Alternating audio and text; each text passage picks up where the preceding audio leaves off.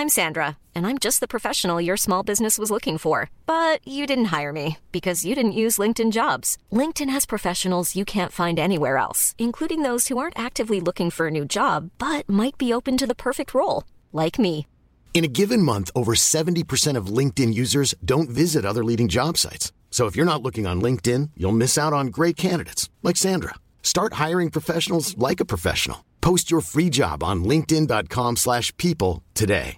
Hey, I'm Ryan Reynolds. Recently, I asked Mint Mobile's legal team if big wireless companies are allowed to raise prices due to inflation. They said yes. And then when I asked if raising prices technically violates those onerous two-year contracts, they said, what the f*** are you talking about, you insane Hollywood ass? So to recap, we're cutting the price of Mint Unlimited from $30 a month to just $15 a month. Give it a try at mintmobile.com/switch. $45 up front for 3 months plus taxes and fees. Promo rate for new customers for limited time. Unlimited more than 40 gigabytes per month. Slows full terms at mintmobile.com. Viaplay Hockey Podcast presenteras i samarbete med eliteprospects.com och Gatorade. Hockeyvänner, det blir NHL, det blir SHL, det blir Hockeyallsvenskan och det ska bli riktigt, riktigt kul. Trion Bulten, Wallin, Gide. Det är så bra. Ja. Jag älskar det. Det är mål ju! Och Södergren jublar. Hög frekvens, högt tempo. Deflected in a save! Rebound save! That was brilliant! Oh my goodness! Det gillar vi så mycket. Jag älskar det. En levande legend. Det är ju helt fantastiskt. Andas och njut. Hockeyvänner, ni vet vad det är dags för. Viaplay Hockey Podcast nummer 312. Och den här onsdagen när vi sitter och spelar in den här podcasten så har jag sällskap in i studion. Mycket trevligt att ha direktören framför sig. Du sitter och kollar bankkontot eller någonting för du sitter och swipar fram, upp och ner hela tiden. Hur är läget, Håkan? Du, trots att det är hur många millimeter? 20, 30, 40, 50, det varierar. Så är det väl tämligen bra, för jag hann ut och spela golf igår innan det började regna. Ja, oj, vad det har regnat därefter. Ja. Hur gick golfen? Ja, vi pratar om något annat. Ja, det är så? Ja, vi ska det är fortfarande tidigt. Ja, det är det. Ja. Det är ju snart bara juni, hörde. Ja, jag har inte kommit igång än. Nej, det tar sin lilla tid. Kul att se dig och välkommen in i studion. Tackar. Och vi skickar direkt en passning väl till Värmland. Där vet de inte vad regn är, eller visst är det så, Rickard? Ja, vi brukar ju vilja hävda att solen alltid skiner, men får väl tillstå att det ser tämligen mörkt ut både på himlen och på väderleksrapporten för just den formen idag. Fast framåt helgen här så ryktas det om att det ska spricka upp och bli lite nästan till sommarvärme i alla fall. Så det ser vi fram emot. Och man får ju värma sig med hockey på diverse ställen nu, fast eller när vi går in framåt juni, så det är inte så illa som Södergren säger, utan man får ta det goda med det onda och tvärtom. Exakt. Du, Rickard, vad gör du en regnig vardag? Jag pratar med er och spelar in en podd. Annars? Det är väl lite olika. Det finns väl alltid lite att stå i med det ena och det andra, så ingen dag är väl skrivet i sten när man jobbar med det vi gör, så det är väl det som är lite lyxigt också, men samtidigt en utmaning för oss som har levt med att någon har bestämt vad man ska göra imorgon hela ens spelarkarriär. Så, men jag börjar väl så smått vänja mig, men det finns alltid grejer att pyssla med. Ja, men du känns inte som den där med 3 bra nu, att du är den där som lägger dig och tar en powernap en onsdag eftermiddag efter lunch, eller? Det finns inte längre. Nej, alltså det kostar för mycket att stänga ner butiken som man gjorde när man spelade också. Jag hade ju en väldig förkärlek just för de här eftermiddagslurarna. Framförallt på matchdagar så var det ju stenhårt att stänga ner 2 timmar och sen kom man tillbaka till livet och samla kraft och hela den biten. Men om jag skulle somna nu på soffan efter lunch, då är jag rökt sen. Så det är så, man får så vackert hålla igång i den mån det går. Ja, vad säger du om det där, Håkan? Du som lever pensionärslivet nu delvis. Jo, men en liten eftermiddagslur kan man väl kosta på sig, va? Kaffe, en liten biskvi eller något liknande sen, va? Ja, det där. Nej, men det finns ju ingen anledning att göra saker som inte behöver bli gjorda. Så brukar jag alltid säga. Det innebär ju det liksom, är det någonting som måste fixas och ordnas, ja då får du göra det. Men är det så att du inte har något hängande över huvudet, något kravmässigt, så ja, varför inte passa på att njuta lite då, slappna av lite, lukta på blommorna, dricka kaffe. Ja. Jag önskar att man skulle vara där. Vet du. Ibland, ibland längtar jag till att jag ska bli pensionär. Det är märkligt. Nej, det är det inte. Ja, men alltså, jag är inte pensionär, det är bara att jag har jag har mindre arbete än jag hade tidigare, så uttrycker jag. Alltså jag har ju det här fortfarande. Jag har lite att pyssla med både i Rosersberg och i Oslo. Så att, liksom det är som Rickard säger. Det finns ju alltid någonting att göra. Men jag säger också det att behövs det inte göras, ja då kan jag vänta med det. Ja, jag tycker det verkar vara en klok filosofi helt enkelt. Och sen på kvällarna så blir det ju alltid hockey nu. Det är VM och det är Stanley Cup. Det ska handla mest om det i det här avsnittet som är 312. Vi ska koppla in Erik Granqvist om en liten stund, Erik Tycke. Och så kommer Peter Sibner med en rykande färsk krönika från Stanley Cup-landet där borta i väst. Tänkte jag säga öst, men det är västerut ska vi till Sibner. Go West, young man, go West. Så är det. Du, en liten reflektion då kring VM, om vi bara snuddar lite vid det, Rickard. Vad tycker du om det så här långt? Ja, det är väl som allt annat i dessa tider. Det är upp- och nervända världen, höll jag på att säga. Och inte minst med svenska ögon så har det varit hur ska man säga, en omtumlande start. Där man går från fiasko till succé på bara några timmar. Men visst var vi några stycken som satt oss framför tvn igår med en lite så här olustig känsla i magen. Att vid en förlust så skulle det vara... Ja, det är inte bra för varumärket svensk hockey helt enkelt. Och det är tråkigt att se när det har sett ut som det har gjort de inledande matcherna på VM. Så det var en skön vinst igår. Men liksom Kazakstan har slagit Finland och Kanada har åkt på stryk och det är liksom, ja, det är inte som det var en gång i tiden när goda Södergren slet på sig landslagströjan och man visste vilka som spelade och vilka som skulle vinna och förlora nästan på förhand, kändes det som. Så det är nya tider. Man visste att ryssarna vann till slut. Ja, exakt. Ja, exakt. Jag trodde på allvar när jag var liten att det alltid var Sovjets nationalsång när det var hockey på tv. Alltså på riktigt, när jag var 3-4 år, mamma berättat. Det var både introduktion och avslutning på VM. Det var den sovjetiska nationalsången. Ja, det kom naturligt. Men kände du likadant som Rickard igår, Håkan, när du satte dig för att se Tre Kronor mot Schweiz, att oj, vad är vi på väg egentligen, och att det var en ödesmatch? Det var det ju. Ja, det var det definitivt, för att tåget hade ju definitivt gått om de hade förlorat. Va? Då har det varit några stackare som har kunnat sitta på läktaren med den där skylten att jag var inte med när de kom hem här, va? För att det hade ju varit rent ut sagt pinsamt. Sen så är det väl lite ett hälsotecken också. Och kanske då ett uppvaknande för många människor runt omkring som ser att dels så kan man göra väldigt bra resultat med lite sämre resurser än vad de stora nationerna har. För det kan vi ju säga, Kazakstan, Italien, Norge, Danmark.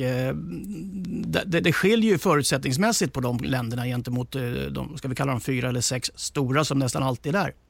Men sen specifikt tycker jag det att Sverige på det sättet expederade Schweiz på det sättet de gjorde. Det var ju faktiskt rent och slagt imponerande. Och det var ju nästan så att det hade varit en sån här metamorfos helt plötsligt under natterna. Så att vad de än hade gjort mellan matcherna senast, så fortsätt med det, för det var väldigt bra. Och jag hoppas att de klarar det. Jag är inte så säker dock. Va? Både Tjeckien och Ryssland då, som dyker upp här. Det är ju liksom det blir lite annorlunda. Jag tyckte schweizarna gick i, inte bara fällan igår, men jag tycker de var de spelade väldigt konstigt. Ja, lite hybris kanske. Ja. Det kan bli så lätt där nere. Vi har bott där nere i Schweiz också. Vi har alltid haft svårt att avgöra någonting, och nu känns det som att de kände att nu är det vi som är exakt storebror. Det gick inte. Och skulle spela lite fancy, va? Exakt. Ja, vi ska prata mer om det. Får jag säga en sak på Absolut. det bara, när man satt och följde den här matchen, och vi vet ju alla hur man ska försöka ta fram detaljer varför saker och ting blir som det blir. Och det är klart att man tycker efter första perioden till slut när Sverige ledde med 2-0 att men Sverige har en helt annan inställning idag och det är liksom ett annat go i laget. Men jag tyckte faktiskt när jag såg första perioden att Schweiz började ju jättebra, och hade man fått in 1-0 där, då hade det där korthuset som det svenska självförtroendet var, tycker jag, då hade det ramlat ihop. Och den schweiziska målvakten gjorde ju ingen kanoninsats heller. Så självförtroendet kom ju av att inte bara att man gjorde rätt saker, utan man fick mål i rätt läge, och den här psykologiska aspekten som har blivit att när man möter de här lagen som man bara ska slå på förhand och hamnar i underläge, typ Danmark, då har det blivit åt andra hållet. Så det visar ju på att det här laget är väldigt beroende av att få mål i rätt lägen och inte ha det där kanske kollektiva självförtroendet. Jag tänker på en sån som Adrian Kempe som ser ut som en rund miljon när det går bra för honom, men han kan också se väldigt frustrerad ut. Han är lite symboliken för det laget, tycker jag. När han satte 2-0, då var det ungefär som att nu är det som vanligt igen, nu kör vi. Ja. Men fram till dess så tycker jag Schweiz var ganska bra, men sen blev de extremt frustrerade. Och jag håller med om att det var konstigt spel efter det. Och bra för Sverige att få spela och slå i underläge, tror jag. Vi har också svårt att föra matcher och turneringar. Ja. Ja, så är det, och när man sitter och tittar på det och man hör kommentarer som att men nu åker vi riktigt bra med skridskor. Kempo åker skridskor. Man bara, men det här är landslaget, det är VM, men det är ju de här små sakerna det handlar om, och det är klart att det är psykologiskt. Så var det också. Ska vi prata mer om Tre Kronor om en liten stund i den här podcasten? Vi ska ha Erik Tyck också. Jag vet, Erik, välkommen till dig förresten, att det handlar om hockey-VM i din tyckare idag, eller hur? Ja, tack så jättemycket. Härligt att höra era röster igen och kloka analyser. Jag bara säger också att Reideborns målvaktsspel var ju 5-stjärnigt. Och det han gör där initialt i matchen blir ju en ryggrad för Tre Kronor att växa ur. Och på tal om ryggrad så vill jag berömma och belysa Lettlands civilkurage och mod att stå upp mot Belarus diktator Lukasjenko och även då presidenten i IHF, René Fasel. För Lukasjenko, som alla vet, tvingar ju ner ett flygplan att landa för att fängsla och arrestera en journalist som skrivit kritiska texter om regimen. Protasevicin och sånt där hette han. Roman Protasevich. Och det som då hände var att Rigas borgmästare och Lettlands utrikesminister beslutade att ta ner Belarus flaggor utanför arenorna och hissade istället oppositionens fanor. De som är kritiska till Lukasjenkos antidemokratiska metoder.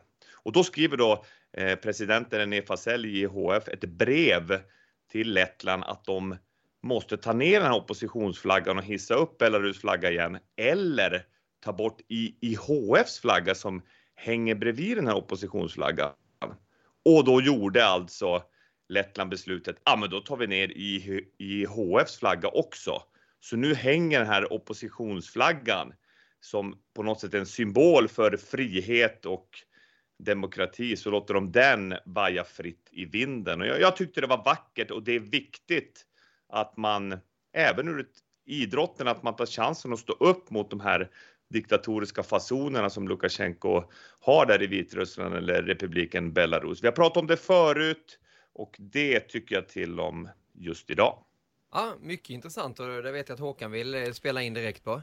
Nej, men jag vill bara tillföra det att en av grunderna för att VM försvann ifrån Belarus och att det flyttades till Lettland, det var ju faktiskt Lettlands ställningstagande att de inte gick med på att dela mästerskapet längre. Så de var ju väldigt tidiga i sin kritik här redan efter valet och allt det som handlade om de här protesterna och polisernas ingripanden i Vitryssland. Så att det har ju varit tämligen ska vi säga, tydligt att det här ställningstagandet. Sen är det ju spännande också liksom att man går emot René Fasel det här pratet. För René Fasel har ju då alltid sett som att lite vara, inte en lydhund, det ska vi inte kalla det, men väldigt delaktig i det gamla östblockets politik inom ishockeyn och har ju stort stöd därifrån, bland annat genom Putin. Det diskuteras ju också om att han ska ingå i KHLs delegation när han väl avgår efter höstens kongress. Är det väl. Så att det var ett rätt modigt ställningstagande där, men samtidigt tror jag lite som en markering också ifrån att de förflyttar sig ifrån Lettland och kanske alla de baltiska länderna lite mot väst, Sverige, Finland, alla de ska vi säga länderna som röstar med det som troligtvis blir den nya generalsekreteraren eller ordförande i internationella ishockeyförbundet, Franz Reindl, tysken. Så att det är lite spännande storpolitik i lite mikroformat. Men ändå så säger jag, visar ju lite tydligt på att det är en rätt stor skillnad mellan, var det Kipling som sa det va? Öst är öst och väst är väst och aldrig mötas det bägge. Nej. Det börjar faktiskt bli något liknande för nu inom hockeyn i alla fall. Jag måste bolla in dig där också, Rickard, som spelare och du som har varit lagkapten för Tre Kronor och i Färjestad också. Hur tänker man som spelar med allting? Vi kan ju ta Leksand som exempel nu som blev lottad i Champions Hockey League med ett lag i Belarus då, direkt så kommer det ju frågor till spelarna också. Hur ska ni agera? Och ja, men de tog ju beslutet att inte åka dit. Ja, de tog det direkt. precis. Men det blev ju det här innan lottningen också. Tänk om ett svenskt lag får det. Och sen blev det ju som det blev. Och direkt så kommer de här frågorna. Hur resonerar man som spelare just när det gäller det här utanför rinken? Oj, det är en väldigt stor fråga som det är svårt, tror jag, att greppa som spelare. Men jag tror att det är också någonting som Hockeyförbundet och spelarna där kanske skulle vara bättre på att säga sin mening, och förhoppningsvis så går vi väl åt det hållet också, att även om man är i lag och föreningar och organisationer så måste man få säga ifrån mot saker man tycker är fel. Och jag håller med Erik om att den här markeringen, hur litet det än må vara med en flagga, så visar det ju ändå på vart man står och vad man tycker. Och jag tror att 99% av hockeyvärlden, om jag är snäll, tycker ju att det är klart att inget VM skulle gå i Belarus, men att det gick så långt innan de flyttade var ju också en sån här som man kliar sig i huvudet över och funderar hur kan ni inte se vad alla andra ser i världen? Och ja, det gör att man får lite ont i magen över det internationella hockeyförbundet och deras sympatier hit och dit. Så låt oss hoppas att först och främst att det blir någon ordning i Belarus, så att demokratin sprids även dit. Men det är en svår grej som idrottsman att ta de här politiska ställningstagandena, framförallt under en turnering här när man har fullt fokus på det man ska göra. Det som har blivit väldigt mycket mer tilltagande inom idrott generellt, alltså över världen, det är det här som heter sportwashing. Det vill säga diktaturer, regimer, även kanske andra former av styrande, så att säga, använder idrott som ett sätt att på något vänster få ett gott renommé. Att de på något vänster kilar in sin fot i en öppen dörr där för att på ett vänster komma ut och se bättre ut och låta bättre än vad de är. Och på det viset blir liksom inbjudna i de fina rummen. Det är ju rätt vanligt nu för tiden. Va? Du ser ju både ja, du kan ju räkna en antal länder på dem. Saudiarabien, Qatar, alla de här som på ett eller annat sätt går in och är väldigt stora sponsorer till både förbund, mästerskap och allting. Så att det är ju en tilltagande verksamhet att använda idrotten på det sättet. Och idrotten är ju ofta väldigt naiv eller pengakåta och köper allt och tar emot allt. Så att det är nog på rätt sätt det du säger, att det handlar om att ta ett ställningstagande, inte bara som land, särförbund, riksförbund eller liknande, men också som spelare på ett eller annat sätt och göra sig klar över vad det här är faktiskt man ger sig in i. Om det är så att man inte delar den här uppfattningen, för då kan det ju faktiskt bli rätt tufft att stå för vissa saker som klubben står för men inte gör det själv. Ja, idrott och politik. Men Panarin tänker jag på. Ja, exakt. In där, men han har ju faktiskt tagit ställning och det blev ju, jag vet inte vad som kom ut ur den där soppan till slut. Det har ju tystats ner lite grann efter och hoppas att alla eventuella frågetecken där är utredda för hans säkerhet om man åker tillbaka till Ryssland. Men det är ju läskigt. Ja, jag tror inte han åker till Ryssland i onödan, om jag säger så. Jag tror han åker ner till Florida istället.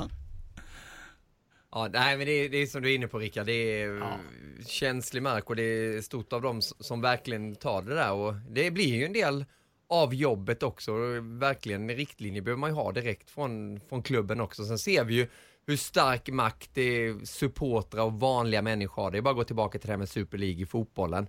När fansen verkligen protesterade och så fick det en vändning direkt där mot motsatt håll. Och så att det går ju verkligen att göra sin röst hörd på många sätt inom idrotten också. Ja, för hela den biten var ju också den här sportwashingen. Va? Var kom de pengarna från? Eller rättare sagt, vem skulle ha de pengarna? Då var det krig inom fotbollen om de här stora beloppen som genereras in i både FIFA och UEFA. Så att det är mycket skumrask alltså, i de här korridorerna som inte tål dagens ljus. Intressant tyckare, Erik. Jag hoppas du är kvar fortfarande där. Du får gärna tycka... Har du något mer där? Jag sitter och bara, underbart att ni kopplade på. Det finns ju så många dimensioner det här och det är något som behöver hållas levande varje dag. Både i det lilla och det stora i människors liv. Och sen så har vi tidigare kritiserat flatheten hos bland annat Svenska Hockeyförbund, att man inte tog ställning tidigare, utan det var huvudsponsorn Skoda som var tvungen att sätta ner foten och säga att vi ställer inte upp på de här Lukasjenko-fasonerna som pågår där i Belarus. Och Nej, ibland är det sådana här små babysteg som över tid skapar förhoppningsvis stora förändringar hos de människor i det här fallet då i Belarus som lever under fruktansvärda förhållanden och absolut inte är så fria i ett demokratiskt samhälle som vi upplever här i Sverige. Så fortsätt snacka hockey nu killar. Jag ska faktiskt putta lite här. Jag har lärt mig Aim Point Express av Daniel Bäck, en golfguru.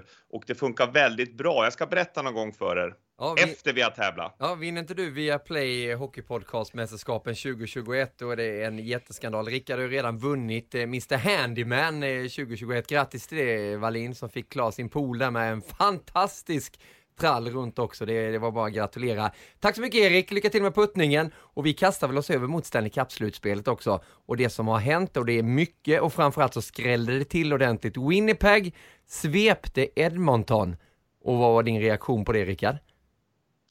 Ja, att man kan bygga väldigt starka lag eller i alla fall ha väldigt duktiga offensiva spelare. Men har man en motståndarmålvakt som står på huvudet så kan det gå åt fel håll med en farlig fart. Så det var precis vad som hände. Man råkade ut för Connor Hellebuck och klarade återigen inte ens att vinna en slutspelsmatch. Så inte ett steg närmare en Stanley Cup-titel för Connor McDavid, även om man den här gången i alla fall gick till slutspel. Och ordet fiasko är såklart stora rubriker där borta i Kanada, Håkan. Ja, det måste man väl säga, för att förut har det ju alltid varit egentligen liktydigt med att har man världens bästa spelare, och i det här fallet till och med kanske 2 i och med att vi får räkna in Draisaitl i det här fallet. Daniel Nurse på backsidan ska väl nämnas också, som har blivit liksom en kanon som man menar i Kanada och dess omnejd då. Men att man då på det här vänstret bara blir liksom utskuffad i de stora skogarna på prärien, va? Det var pinsamt egentligen. Och jag tycker också att det om vi bara får liksom paralleller med VM nu då, på något vänster koppla ihop de här och titta på de här lite mindre nationerna på det sättet de vinner matcher. Alltså det är ju en liknande som egentligen Winnipeg vann matcherna sina mot Edmonton då. Bra målvakt, kämpar, sliter i försvarsspelet, tar tillvara de chanser man får. Men det föder ju en ny diskussion som är rätt spännande, och det är just om har man verkligen råd och är det nödvändigt att lassa in så mycket pengar på en superstjärna? Eller är det här att det är laget för jaget som är viktigare? Så det är kul att den debatten kommer borta i Nordamerika också nu. Ja, och hemma i Sverige också, bland annat på Twitter till vår hashtag VO-podcast. Felix Lindström har skrivit där efter att Jets svepte Oilers. Hur stor skuld bär McDavid, som trots en offensiv insats i Game 3 var han standard trubbig under serien och han gav bort pucken till nattens avgörande mål. Spännande att höra vad experterna tycker just om McDavids situation. Och det pratas ju om att han borde ansöka om en trade och få komma iväg och få möjligheten till att vinna. Hur ser du på det där med McDavid och allt han bär på sina axlar, Rickard? Jag tycker att det är hårt att säga att allting faller på hans axlar. Det jag kan tycka när jag såg de här matcherna, framförallt de sista 2, att man lägger ju återigen lite för mycket, alltså äggen i samma korg. Han är fantastisk, Connor McDavid, och han drar ju på sig mycket uppmärksamhet, men dels så får man ju inte spela honom så mycket så att det inte finns någonting kvar och alltså, ska man säga, det finns ingen harmoni i sättet de spelar på, utan det är bara en kedja som ska göra det. Då blir man mer lättläst, så är det bara, framförallt om man möter samma lag flera matcher i rad. Och så kommer han lite snett in i slutspelet. Jag tycker ändå att han var inte jättedålig, men han var inte heller den skillnaden. Men det kanske är så också att han måste lära sig, och Edmonton måste lära sig, hur man ska använda en sån spelare för att det ska bli framgång också. Det känns ju konstigt att säga det, men Edmonton har ju inte de facto haft några framgångar sedan 90-talet. Så de måste byta ut andra personer också i organisationen. Jag tycker att Tippett, coachen, har ju inte heller rosat marknaden när han fick ihop helheten för Edmonton. Och Darnell Nurse som Håkan pratade om. Jag tycker att han är en väldigt överskattad försvarsspelare. Han har absolut kvaliteter som är användbara, men han är ju för ojämn och spelar för osäkert och är inte den här, alltså man vill ju ha en back som spelar många minuter som är, förlåt, alla kan ju inte vara Niklas Lidström, men lite av den typen som man kan lita på i alla väder. Inte den som gör 2 supertacklingar och en fin ride uppåt och sen kanske går bort sig i egen zon ett par gånger. Så det är ingen bra balans i Edmonton lag och spel överhuvudtaget. Och dessutom måste jag säga att Connor McDavid har inte spelat så många av de här slutspelsmatcherna heller, så att han lär sig. Alltså, han kastar sig in i puckbanan och slår bort alltså klubba mot puck i försvarszon som Sidney Crosby gjorde i något klipp som spreds här tidigare i serien också. Nu ligger Pittsburgh under mot New York Islanders, jag vet det, men det gäller ju att lära sig att vinna på rätt sätt. Tänk Steve Eisenman, hur länge han höll på i Detroit utan att vinna någonting, utan att gå långt. Så kom Scotty Bowman och bad honom att ta ett steg tillbaks och spela lite mer defensivt och spred ut lite offensiven också och byggde där. Och då först blev han en vinnare. Så det kan ta tid också. Och det som har kommit ut ur Kanada och de journalisterna som följer Edmonton, att det har inte varit så mycket att man har pekat finger mot just McDavid, utan mer att det här är en learning experience som de säger, och att den blev så pass brutal. Det var nog alla ganska förvånade över, inklusive han själv. Jag håller med dig. Jag gillar inte Daniel Nurse överhuvudtaget. Jag tycker han är liksom en sån här osäker kanon. Det kan hända vad som helst åt alla håll. Så att jag förstår inte riktigt kanadensarnas syn på honom. Men de har inte haft så mycket bra backar att lita på slutet. Så det är väl, de hoppas väl mer. Men sen är det ju också lite det du är inne på, Rickard. Att vi pratar ju väldigt ofta om det. Att serien är serien. Men slutspelet är en helt annan typ av ishockey. Det är nästan en annan sport på något vänster. För att allting dras till så mycket till tumskruvarnas del, så att du liksom kommer ju aldrig loss på samma sätt som du gör i serien. Och då är det ju, om det lär sig eller om det är kanske så att där på något ställe, där fastnar man McDavid i sitt eget spel. För att han anpassar sig inte egentligen till det sättet som motståndarna spelar i slutspelet. Så att det är nog mycket att lära sig spela slutspelshockey för hans del. Och sen är han ju också, det måste man ju faktiskt påstå, att han är ju sitt lags största fienden. I och med att han tar upp så enormt stor del av lönebudgeten, så han kan ju inte få alla de lekkamrater som han har på. Alltså tredje och fjärde formationen blir ju automatiskt det blir lidande för hans stora pott, även om det inte är någon lönebudget. Det funkar ju i grundserien. Ja, precis. Ja. Och även om det inte är någon lönebudget i Stanley Cup-slutspelet, så kommer ju inte alla att göra. Alltså det kommer ju bli en Lex Tampa. Det kommer det ju bli efter det här slutspelet på det sättet de har utnyttjat reglerna. Det är inget att snacka om. Så att de här storstjärnorna, fixstjärnorna, och vi ser ju fortfarande nu då Washington. Du ska signa upp Ovechkin, du har redan signat upp Bäckström. Ja, vad har de råd med? Nu har de åkt ut i slutspelet väldigt tidigt, 3 svängar på raken här efter de vunnit. Och är det verkligen värt att lägga ner stålar på Ovechkin då? För det blir en del... Vad tycker du? Nej, jag skulle inte gjort det. Om jag inte kan komma överens med honom där han inser liksom problematiken. Och sen skulle jag nog också ta in Bäckström i samma diskussion en gång till och säga att kan ni två peta in lite stålar? Du får ta in John Carlson också antagligen. Och sen vill ni spela i ett lag som har chansen att vinna, eller vill ni bara spela de här 82 matcherna per säsong? För det blir ju en sån problematik. Den kommer ju också vara i Tampa efter den här säsongen. Och det du syftade på där var ju Kucherov då. Ja, just att han inte har spelat på den säsongen och sen in då under slutspelet. Men Ovechkin är ju intressant efter att Boston en gång igen då har blivit eliminerad i första omgången. Det var ju Boston som vann med 4-1 i matcher. Ovechkin som ska skriva nytt kontrakt. Beckis gjorde det för något år sedan. Var det förra året han gjorde den här egen agent och skrev nytt avtal. Hur ser du på den frågan, Rickard, med Ovechkin och nytt kontrakt? Ja, jag tycker att alternativet är ju inte mer lockande, men det är klart att det blir ett affärsmässigt beslut också, men jag har väldigt svårt att se att han inte kommer fortsätta i Washington, utan jag tror att det där kommer lösa sig. Men det visar ju också samma sak som när vi pratar Edmonton.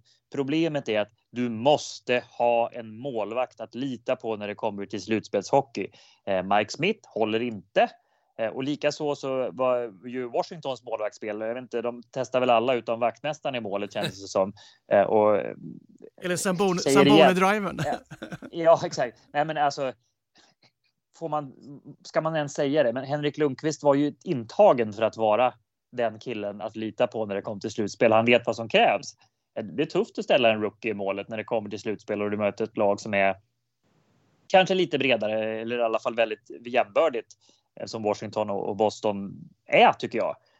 Jag tycker inte att det skiljer sig där supermycket spelmässigt i den serien heller, utan det är Bostons försvarsspel och förmåga att stänga igen med Tuukka Rask där, som klev fram när när det behövdes som bäst och gav sitt lag chansen att inte tappa självförtroendet i fel läge också. För det slås jag ofta över med Edmonton, att vi kan säga att de har skakigt försvarsspel, ja, men de får ju inte en räddning i rätt läge någon gång av sina målvakter. Jo, kanske någon match här och där, och så tänker man att nu är det Koskinen som har tagit taktpinnen här, och sen så bara släpper han in de enklaste målen i hela världen. Och exakt samma med Mike Smith, och det har varit San Jose Sharks problem de senaste åren också, innan de blev så här superdåliga som de har varit nu.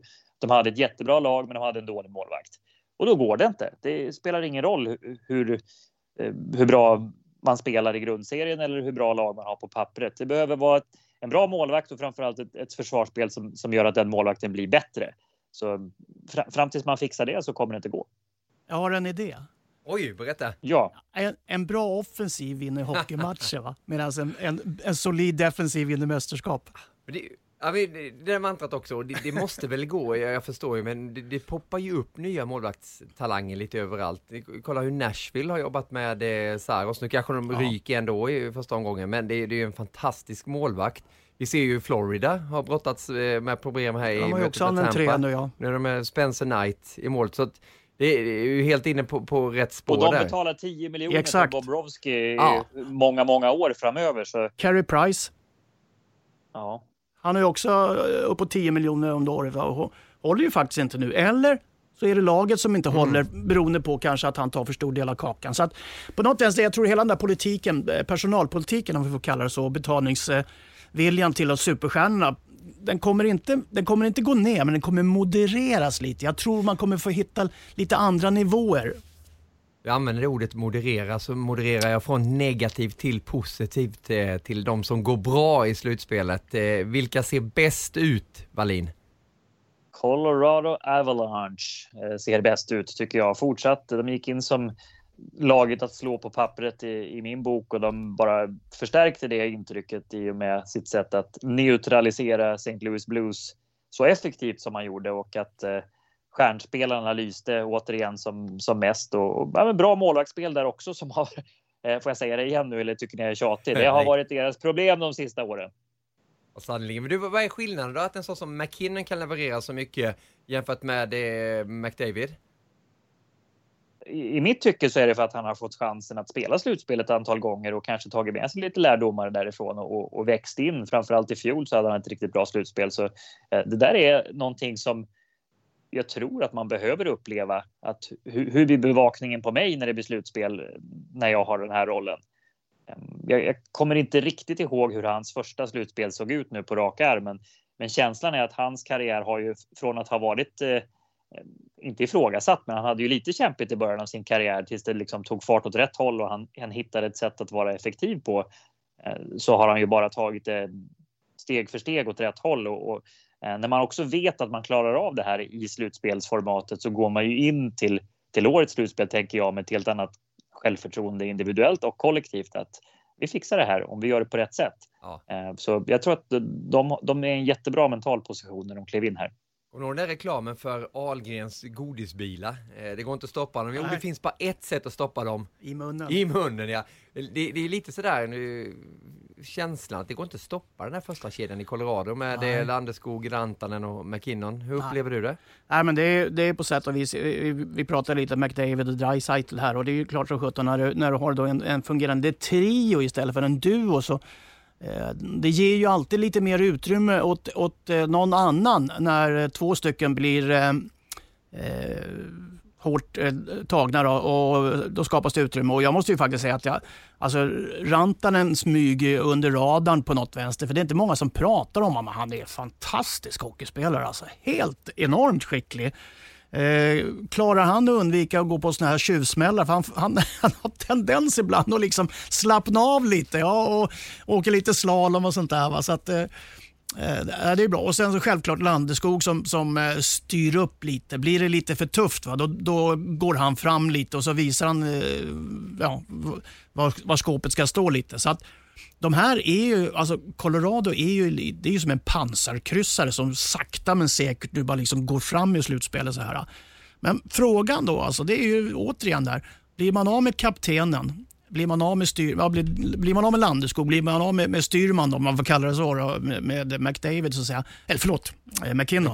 Det är så många Mac här så. Big Mac, nej det var utanför det. Men alltså, frågan är var man mentalt hamnar då. För en stor del av offensiven, den tar ju de så att säga smällen för övriga formationer. Övriga formationer, de bidrar ju väldigt mycket. Men den här stora smällen och det stora fokuset, det ligger ju alltid på den här första linjen. Så håller de bara Landeskog och McKinnon skadefria, då tror jag de går hela vägen. Men det är som sagt, det är ett stort frågetecken att klara att hålla de här fria i så många matcher till. Vi har givit frihet till hockeyjournalisten Peter Sibne som vi skriver på hockeysverige.se och framförallt då arbetar med eliteprospect.com. Varje vecka så dyker han ju upp med en rykande het slutspelskrönika från Nordamerika. Han bor och är verksam i Florida numera, den gode Peter Sibne. Och han har ju följt Gabriel Landeskogs karriär på extremt nära håll. Varsågod Peter. Jag har haft äran att följa hela Gabriel Landeskogs seniorkarriär. Den började ungefär samtidigt som jag själv kom in i den här branschen för ungefär 10 år sedan. Första gången jag träffade Gabbe var på hockey-VM i Stockholm våren 2012. Han var bara 19 år och hade just avslutat sin första säsong i NHL och gjort stor succé. Och jag slogs redan då av hans otroliga mognad, seriositet och fantastiskt fina verbala förmåga både på svenska och engelska. Någon månad senare hade jag äran att vara med på pampiga Win i Las Vegas när han vann Calder Trophy, priset som årets rookie i NHL. Jag minns än idag hur vi stod där i rummet vid podiet där han skulle bli intervjuad och så fick han frågan av en svensk journalist vad det var för en tjej han hade med sig i sällskapet. Är det din flickvän? Nej, jag har ingen tjej, sa Gabbe. Det är min tvillingsyster. Året efter fick jag äran att göra en segerrusig guldintervju med Landeskog i Globens katakomber. Tre Kronor hade inlett turneringen katastrofalt. Gabbe själv hade fått mycket kritik i media, men till slut så lyfte laget och krossade Schweiz i finalen. Guldet och revanschen blev ett faktum och nu stod han där och flinade i Uffe Bodins glasögon som han hade snott åt sig i trängseln i den mixade zonen. Landeskog var 20 år gammal och redan världsmästare. Men jag har också träffat Gabriel Landeskog på allt annat än festhumör. Jag minns en klassisk deppig novemberkväll i Karlskrona, det måste ha varit hösten 2012. Ett Djurgården som fortfarande var i chock efter vårens degradering hade tack vare NHL-lockouten fått förstärkning av både Landeskog och Patrik Hörnqvist. Men lik förbannat hade de just förlorat mot nykomlingen Karlskrona IK efter att ha släppt in 5 raka mål på några minuter i andra perioden. Han var årets rookie i NHL bara några månader tidigare och nu hade han hamnat i slagsmål med division 1-legendaren och deltidssnickaren Johnny Ågren. Han var väl sådär måttligt sugen på hockey i största allmänhet där och då. Men han tog den här smällen och han ställde upp sådär som han alltid gör på intervjuer och sa väl något i stil med att nej, men allsvenskan är ingen dålig liga. Vart vi än kommer så möter vi ett lag som har sett fram emot att slå Djurgården hela sommaren. Eller något. Landeskog var rak i ryggen, han höll huvudet högt och tittade mig rakt in i ögonen. Men blicken och tankarna var riktade långt, långt därifrån. Mot klippiga bergen och NHL. Många år senare, våren 2017, träffade jag Gabbe igen i Nashville. Colorado Avalanche, där han fortsatt var lagkapten, hade inkasserat en av sina 56 förluster det året och var på väg mot en av de sämsta NHL-säsongerna i modern tid. Nye tränaren Jared Bednar var oerfaren och ifrågasatt. Elaka tungor menade att Joe Sakic må ha varit en himla fin hockeyspelare, men kanske inte mycket till general manager. Stjärnan Matt Duchene som mest ut och vilja därifrån och tunga draftval som Nathan McKinnon och Mikko Rantanen hade dittills inte riktigt fått att stämma på NHL-nivå riktigt. Colorado var i full ombyggnad, det visste vi. Men hade byggmästarna egentligen någon aning om vad de gjorde? När skulle allt vara färdigt? Och skulle det stå pall? Där och då undrar jag om inte Landeskog själv, som bara mäktade med 33 poäng den säsongen, om inte han också tvivlade. Men något hände efter det, senare på hösten. När man blickar tillbaka så blir det tydligt att Landeskogs vecka som reseledare för lagkamraterna under besöket i hemstaden Stockholm, att det var startskottet på allt det här. Traden med Ottawa för Matt Duchene blev början på en lång rad av lyckosamma affärer och draftval som lyckades. Vi fick snart se tunga genombrott för hårt uppskrivna talanger som Rantanen och McKinnon och de senaste åren har Colorado klivit fram som ett av ligans allra bästa lag. I år undrar jag om de inte rent av är bäst av alla. St. Louis Blues var helt enkelt fullständigt chanslösa när maskinen från klippiga bergen tände igång på alla cylindrar. Landeskogs egen formkurva har logiskt nog utvecklats i samma riktning som hela klubben. Jag har nog aldrig sett honom så här bra. Han leder laget varje kväll i varje byte med sin fysiska hockey och sin fläckfria arbetsinsats. Precis som han har gjort i vått och tott både på och utanför isen i nästan 10 år. Överhuvudtaget är han på en nivå av totalhockey som vi egentligen bara sett hos Henrik Zetterberg, Daniel Alfredsson eller kanske Peter Forsberg bland svenska forwards i ett slutspel de senaste 20 åren. En vuxen man har han varit ända sedan tonåren, men Landeskog är fortfarande bara 28 år. Det glömmer man ofta. Men det är precis vid den åldern man ska spela sitt livs hockey, och det är inget snack om att det är precis det Gabriel Landeskog gör just nu. Räcker det hela vägen till en Stanley Cup? Ja, jag tror nog det. Life is full of what-ifs. Some awesome, like what if AI could fold your laundry? And some, well, less awesome, like what if you have unexpected medical costs? United Healthcare can help get you covered with Health Protector Guard fixed indemnity insurance plans. They supplement your primary plan to help you manage out-of-pocket costs. No deductibles, no enrollment periods, and especially no more what-ifs. Visit uh1.com to find the Health Protector Guard plan for you. Mom deserves the best, and there's no better place to shop for Mother's Day than Whole Foods Market. They're your destination for unbeatable savings, from premium gifts to show-stopping flowers and irresistible desserts. Start by saving 33% with Prime on all body care and candles. Then get a 15-stem bunch of tulips for just $9.99 each with Prime. Round out Mom's menu with festive rosé, irresistible berry chantilly cake, and more special treats. Come celebrate Mother's Day at Whole Foods Market. Tackar för den reflektionen från Peter Sibner på elitprospect.com. Gabriel Landeskog synades där, och hans karriär, hur imponerad är du över den så här långt? Och det Peter var inne på, han är ju bara 28 år. Vad säger du, Rickard?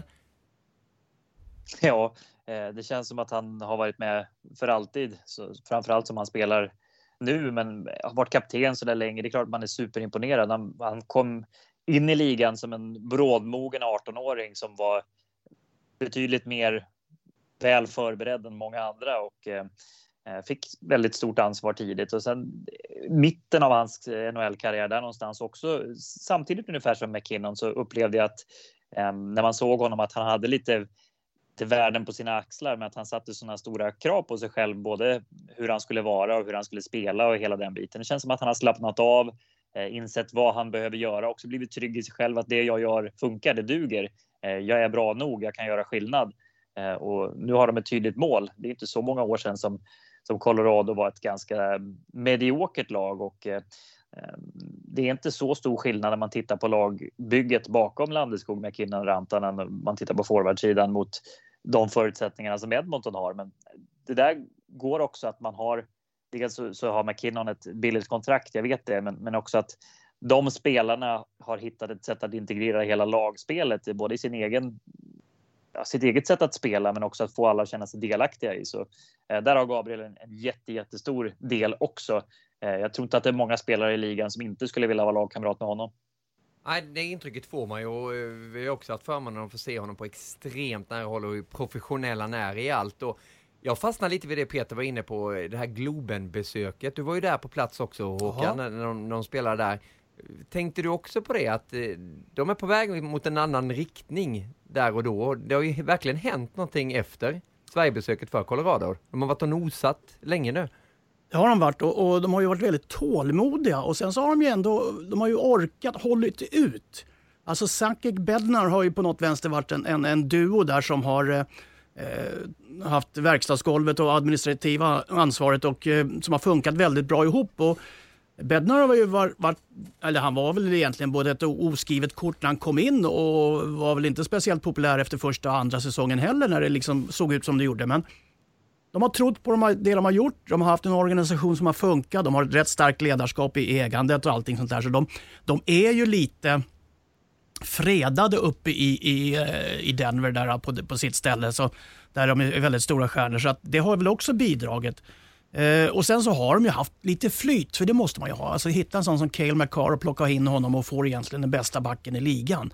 Det är inte oskicklighet och tur bara. Men det är en blandning, för att du vet ju aldrig att en liten knopp ska blomma ut och bli en sån fantastisk vacker blomma som Makar blev, alltså, eller har blivit. Så att men Det är fortfarande ett jäkligt bra jobb av Zach Bednar också. Och det är en lång väg kvar såklart. Nu är Colorado redo då för den andra rundan efter att man har svept St. Louis med 4-0. Det var de som Rickard tycker ser bäst ut, Colorado. I din värld, Håkan, vilka kan utmana? Ja, alltså Vegas-Colorado kanske nästan blir en liten moralisk final överhuvudtaget. För det är väl 2 av de största favoriterna egentligen. Men jag måste ju säga att det högsta läget som vi har sett Tampa spela mot Florida, de är ju fortfarande en av definitivt stora utmanarna. Oj, nu ringer signalen, Tampa-signalen här för direktören. Ja, det är säkert en utbetalning. Säkert redan för podcasten, den är inte klar än. Nej, jag tror det var en räkning. Det är så var direktör. Ja, det är det. Ja. Nej, men Tampa ser ju väldigt bra ut. Va? Och sen så ska det bli spännande att se vad Toronto kan bjuda på faktiskt. De smyger lite i skuggan där uppe. De får en relativt lätt väg. Jag ska inte påstå att Winnipeg eller att de är klara med Montreal, men jag tror det. Och då blir det väl egentligen... Alltså de kom ju lite underifrån då och slår ur underläge, men har ju ett fantastiskt material. Så att vi kan ju få semifinaler som blir helt enormt spännande att se. Vad är dina intryck av Toronto nu när du har sett dem i slutspelet lite också, Rickard? De är alltså på väg att välta Montreal och ta sig vidare till andra omgången. Det har inte hänt sedan 2004. Det är ju rätt sensationellt bara det. Vad känner du? Jag är imponerad över hur Toronto har tagit sig an den här serien. Framförallt med tanke på vad som hände i match 1 med John Tavares som åkte på en otroligt läskig skada. Jag ska inte säga att de förlorade matchen på grund av det, men det är klart att hade inte den incidenten hänt så hade säkert matchbilden varit annorlunda.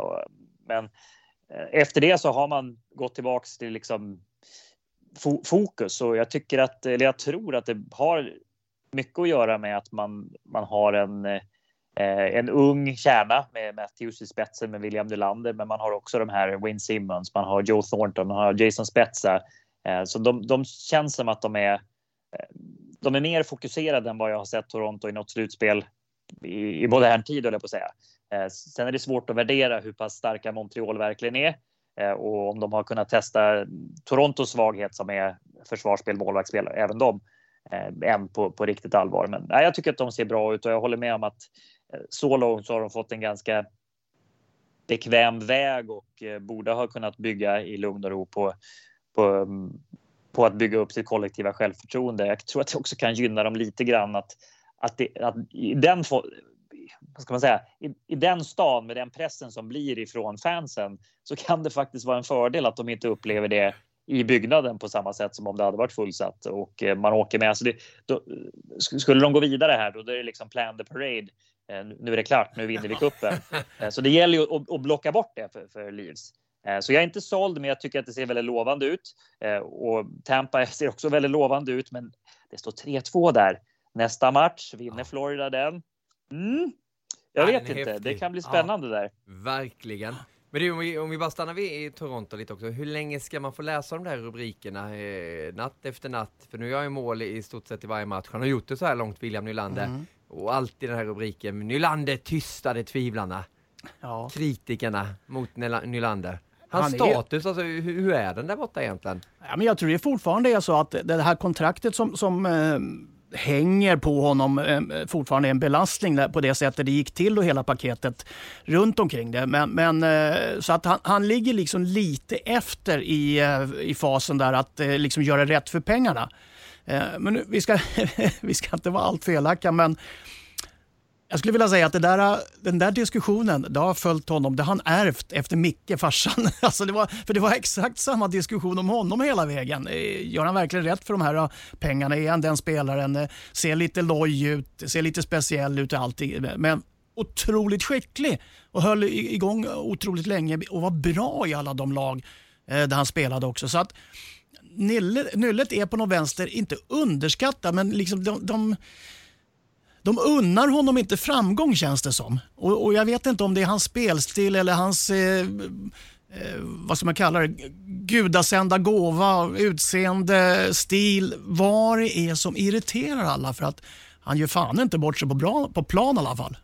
Utan vid några tillfällen när han ser lite loj ut. Ja, men det är ju en fantastisk spelare. Det är ju målgaranti och han får ju alltid av lagkamraterna att men han jobbar häcken av sig, och det var härligt att se att han fick ta huvudrollen idag igen.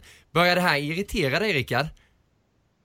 Ja, det har det gjort ganska länge, men det här är också en del av hur det funkar i Toronto, där allting blir satt under lupp från hur du gör på en skridskoövning på försäsongen fram till slutspelet. Det som är glädjande är att han får chansen att visa upp hur bra han är och hur hårt han jobbar i slutspelet, för det är där man sätter sin verkliga stämpel på om man ska vända på en sån stämpel som han har fått på sig. Men jag delar Håkans uppfattning om att han ser ju annorlunda ut hur han för sig på isen. Han har en speciell stil som de flesta bara skulle drömma om att man kunde ha den talangen och den skillsetten som William Nylander har. Men han har ju också haft lite tendens att inte göra klart jobbet kanske i defensiven och han ser lite loj ut. Men jag tycker att han har hittat en position där han också jobbar inte längst fram i laget och får mest uppmärksamhet på förhand, utan nu blir det bonus det han gör, inte ifrågasatt för det han inte gör. Och en jätteviktig pusselbit. Men det är också alltid någon som åker på det där hundhuvudet i Toronto. Hur bra man än må vara, så ska det vara någon som det hackas på, både i media och framförallt kanske i media som sen spiller över till fansen också. Så, men Valle, man undrar ju honom all framgång. Men Valle, ja. Alltså det som måste vara bra, killen måste ju ha ett enormt jäkla psyke.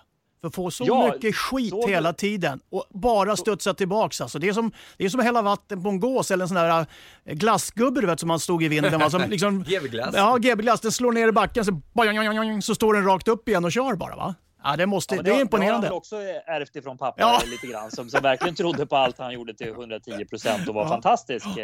Han knackar inte med klubban lika mycket dock. Nej, det har han inte ärvt och det är ju bra, kan jag tycka. Det kanske inte riktigt blir lika uppskattat i dagens hockey, om man får säga, med just det här med att man kan se och höra allting och analysera allting till ondo ibland. Men det jag skulle säga är att han fick en fråga på någon presskonferens här om Rasmus Sandin. Har ni sett det? När de frågade om vart han har fått sitt självförtroende ifrån. Och, han funderade ett tag, William, innan han svarade. Han har fått det ifrån mig, lite så här med glimten i ögat. Men jag tror inte att han skämtar helt heller. Nej, det är en svensk spelare som har ett orubbligt självförtroende, och det är hans största tillgång, tycker jag, att han tror på sig själv. Det gör han verkligen. Sandin kanske är fosterson i familjen Nylander då? Man vet aldrig. Det skulle vara bra om det kunde spilla över. Varför, han var ju inte med i laguppställningen när de vann tredje matchen i Toronto, Sandin. Undrar vad det var där, det måste vi kolla upp sen. Ja, precis. Han gjorde ju målmatchen innan och men han var inne på 2 första där också, så att nej, men sen är det ju, du vet ju aldrig, det är så sagt, det är ju lite slitage, men och det finns ju också så att de sprider lite graserna. Ja, så är det. Nej, men Nylander går bra, en riktig lirare som hårt uppvaktad där ute på isen kväll efter kväll. Och vi hade ju en intressant diskussion i Stanley Cup-studion där med dig, Rickard, och Erik Granqvist om det här nya sättet att stoppa lirare, att man får börja använda klubban på ett annat sätt, att det är crosschecking gång på gång. Det är ju så som det var med hakningar på din tid, Håkan, egentligen, att man fick haka och hålla fast spelare till det. Nu är det crosschecking som gäller. Om du kastade in i den debatten lite, Håkan, vad säger du om det här nya fenomenet? Jag tror vi hade crosschecking på min tid också. Men du vet hur det ser ut nu när man har tagit bort och skalat av, så blir det så tydligt. Ja. Men vi ska också komma ihåg det, att i dagens läge varenda situation särskådas med kameror från 6, 7, 8 vinklar, så du får alltid en vinkel där det ser värre ut än vad det är kanske. Så att den aspekten ska man också ha i bakhuvudet. Men jag håller med också, men jag tror att många av de här situationerna som vi upplever som väldigt svåra eller klantiga, våldsamma tycker vi, det är ju de här raka armarna som man kommer in med. Och det använder man ju av den andra anledningen att det går så jäkla fort idag. Så den minsta felberäkning, framförallt från en back då, som ska ta ut en forward som kommer med pucken eller ut i hörnet och stöta eller sånt där, va? Så blir att den här halvmetern som en 90-gradig armbåge till en 180-gradig armbåge med klubban framför sig, det den reglerar, det avståndet, det är det som man rent instinktivt gör bara för att få tag i sin spelare. Och i 90% av gångerna så är det egentligen tämligen ofarligt. Men de här 10% när man kommer in i ryggen, ser siffrorna på ryggen som vi alltid har pratat om, och raka armar relativt högt upp i bröstryggen typ, vilket innebär att motståndaren faller framåt med huvudet först. Va? De är ju helt utsagt vansinniga och de måste bort. Och jag tror att man också har väldigt stort fokus på just den delen. Att du har klubban nere i höfthöjd, att du har en inför och som vi kallar det boxar ut eller tar emot. För att många situationer tar du emot en tackling med en crosschecking i början och sen liksom fångar du in kraften med den. Och då är det ju inte samma sak. Men jag tror man är väldigt obs på den här sista delen med crosscheckingar i ryggen uppe på brösthöjd. Den måste bort. Du hörde smälla här i studion, Rickard. Håkan som sitter och gör lite crosscheckingar mot bordet här. Jag får nog smaka på dem där sen. Men smaka gärna på din åsikt igen och utveckla lite nu när du har mer tid i podcasten här. Jag skickar en crosschecking till Håkan och säger att vi pratar riktigt om samma sak, tror jag. Jag håller ju med om det här med den förlängda armarna och att det är just den här aspekten att det kan bli farligt. Det är ju en del i det hela. Det jag stör mig på, jag tror att jag och Erik diskuterade i studion som vi ville belysa, det är ju att det har blivit så accepterat att använda klubban istället för att sätta en kroppstackling eller att man just kan boxa ut, för att det blir så enkelt att försvara när man samtidigt som någon gör en frånvändning ger en liten knuff som man tappar balansen med klubban. När vi har tagit bort hakningar och fasthållningar i stor utsträckning så jag tycker att det rimmar lite illa med det här att släppa lirarna fria, och det motverkar mycket av det som man har velat uppnå med att det ska bli en öppnare hockey och mer sevärd. Men jag tror att det kan vara en liten produkt utav det, att det har blivit väldigt fokus på att det har blivit avstängningar för tacklingarna och vi vill ju få bort huvudtacklingarna. Så att man klarar sig lite mer om man sätter en crosschecking och kan tajma den mot armar, bröstkorg. Det blir inte samma sak, så om man ska gå in med axeln så är det lättare att träffa fel på något sätt, upplever jag det. Och det där blir ju en trend i det, att alla backcoacher till exempel, de lär ju ut att så här försvarar man, det här är okej. Ja, blåser de inte för det, funkar det här, så fortsätt med det. Förstärk det, boxa ut liksom. Lägg klubban parallellt med isen. Det var den aspekten jag ville ha in också, att om du har klubban parallellt med isen och hakar så åker du ut direkt, men har du klubban parallellt med isen och crosscheckar, är inte en chans att man åker ut om det inte är just den där förlängda armar och bara skyfflar någon i isen. Så jag tycker att det är minst lika illa här hemma i SHL som i NHL med sättet att försvara, men jag kan ju säga att jag hade gjort exakt likadant om man kommer undan med det. Ja, så här någonstans så behöver dummare än så är man inte, eller hur? Nej, eller hur? Fuskar han så fuskar jag.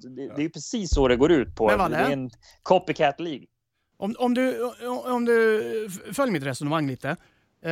Om man då skulle se till att börja sakta men säkert stävja och få bort de här tendenserna, så skulle jag vilja säga att om man börjar och säger att alla crosscheckingar över mina bröstvårtor sitter i och för sig längre ner än dina, va? Men alltså över höfthöjd då, eller liknande sagt, alla crosscheckingar, raka armar som på något vänster tar i övre delen av torson, som det så vackert heter på människokroppen. Ja. De är ju mycket farligare. Och sen har vi den som kanske irriterar mest. Det är när man som forward framför målet ser att en back kommer och stöter klubban, alltså bara rent med kraft i armarna, nästan som en armhävning, va? 3-4 gånger i ryggen på dem bara för att få dem att flytta sig. Och det ger ingen utvisning eller liknande. Alltså de två momenten, börjar man sakta men säkert säga att det här kommer vi ta för, så tror jag att de kommer försvinna tämligen fort. För där förstår också folk att det finns ju faktiskt inget annat än destruktiva moment i de två rörelserna. Nej, men det är väl jättebra. Det kan du skicka med, att någon börjar ta och blåsa för det i någon mån i alla fall. Ja. Jag säger inte att man ska städa bort allting heller. Jag tycker bara att det är anmärkningsvärt att det är så fritt fram i just det momentet när man har försökt att stävja de flesta andra spelförstörande momenten där. Och jag tycker att det är trevligt när man ser NHL-slutspelet att det är så pass mycket fysisk kontakt och att man får fullfölja tacklingarna. Och även om det är lite så här på gränsen tacklingar, jag vet att jag kanske säger emot mig själv nu, att man inte blåser sönder matcherna och hela tiden tar det säkra för det osäkra och skickar ut folk för boarding så fort en kraftig tackling. Jag tycker att det är bra att det momentet finns kvar. Och jag skulle nästan se att det var lite mer av det både i NHL och i SHL. För att det är också, visst man betalar priset när man tar en tackling, men det är också lättare att lura någon som kommer och ska sätta en tackling än om någon kommer in och ska crosschecka. Det är min stora take. Du håller med mig också om att många forwards använder ju så sagt crosscheckingen åt andra hållet så att säga. Vi tar ju emot många gånger med raka armar och fångar in motståndaren, va? Eller hur? Ja. Så att det är liksom det är ett moment som många tolkar ju det att det är en crosschecking, men det är det ju inte egentligen. Det är ju liksom det är en krockkudde, om man kan kalla det så då. Och så börja plocka upp dem. Man måste få skydda sig. Ja, helt rätt. Det är helt klart. Ja, man kan inte bara stå där med liksom händerna längs sidan och varsågod tackla mig i bröstkorgen. Det fick man lära sig tidigt, sätta upp klubban och skydda dig själv. Och om någon ska köra över det så får han åka igenom din klubba. Och det är inte en crosschecking, det håller jag med dig om, Håkan. Och man behöver inte sätta den i huvudhöjd.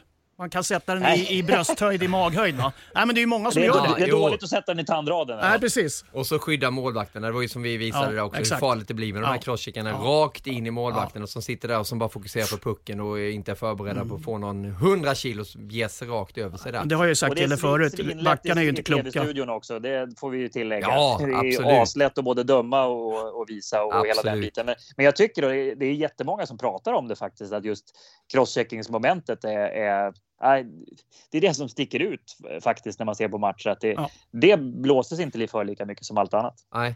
Ja, det var extremt tydligt i matchen vi gjorde när vi började leta efter bilder för crosschecking. Ja, det bara poppade upp. Precis som vår världsranking gör i den här Viaplay Hockey-podcasten. Varje vecka så listar vi ju de 5 bästa just nu i hockeyvärlden. Hur ser den ut den här veckan, Rickard?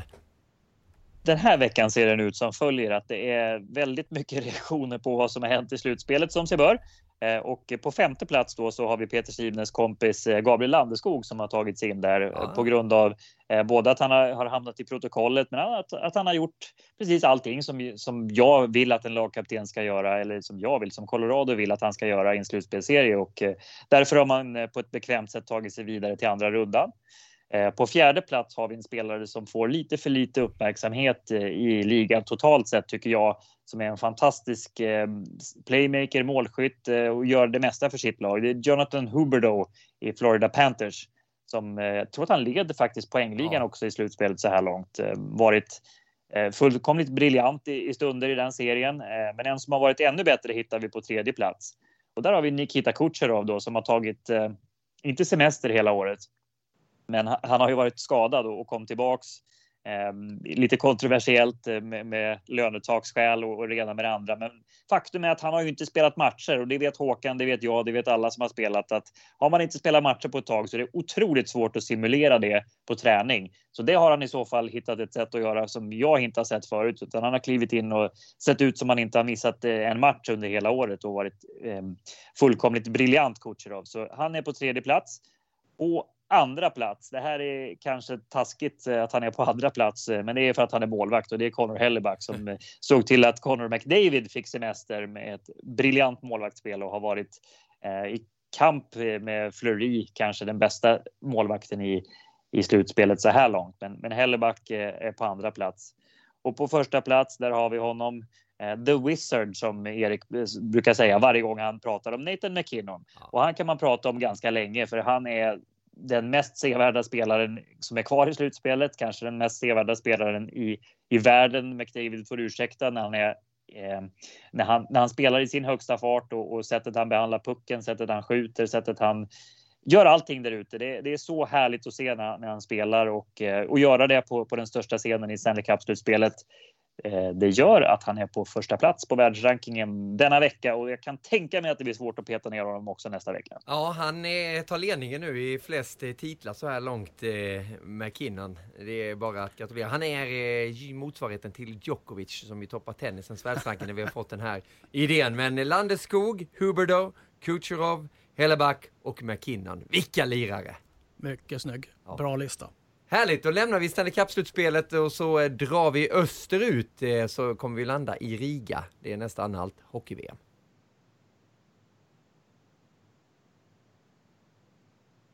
Viaplay Hockey-podcast. Vi är glada att ni är med och lyssnar och tar del av den här podcasten. En ny episod varje vecka med våra experter där vi kan samtala om precis allt. Det kan vara allt från gräsklippning till hoken på McKinnons klubba och om Ovechkin ska få nytt kontrakt, som vi har tagit upp i den här podcasten. Men nu, hockey-VM, som ju verkligen är synonymt när man tittar rakt över bordet här och ser Håkan Södergren. Hur många hockey-VM gjorde du, Håkan? Vad tänker du som spelare, eller? Ja. Jag spelade 5, och så har jag väl gjort 26-27 som kommentator. Var det 90 första eller i tv? 90 första i tv som kommentator. Hur många gjorde du som spelare, Rickard? Jag gjorde också 5. Du gjorde det? Vi hade ju inte VM på OS-år, vet du.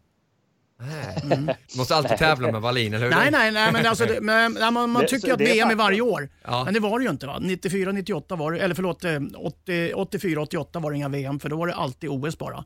Då var det liksom det som gällde. Ja. Jag ska inte bygga Håkans case, det brukar han klara så bra själv. Det var ju en helt annan sak att spela VM på den tiden än vad det var både när jag spelade och framförallt i dagsläget då. Att komma med i VM-laget då var ju nästan lika stort som att spela i NHL. Du får rätta mig om jag har fel. Ja, det var ju nästan så att jag var en av de få som tackade nej för att åka till NHL, för att det fick du ju nästan chansen efter att du hade spelat VM ofta, va? För då var det ju liksom lite huggsex som spelare som inte var draftade framförallt, för att då kom du ju billigare undan. Då fick du liksom köpa in en stjärna utan att ha dem i draften. Så det är lite annorlunda alltså mot vad det är nu för tiden. Men vad känner du, Håkan, när du ser en VM-turnering som nu? Och det är ju en speciell tid med corona som är och har varit. Det är ingen publik, de kommer komma in till nästa vecka. Men ändå, hur upplever du det? Alltså på något vänster så VM för mig är alltid väldigt viktigt av den anledningen att det på något vänster ett sätter en punkt för hockeyåret.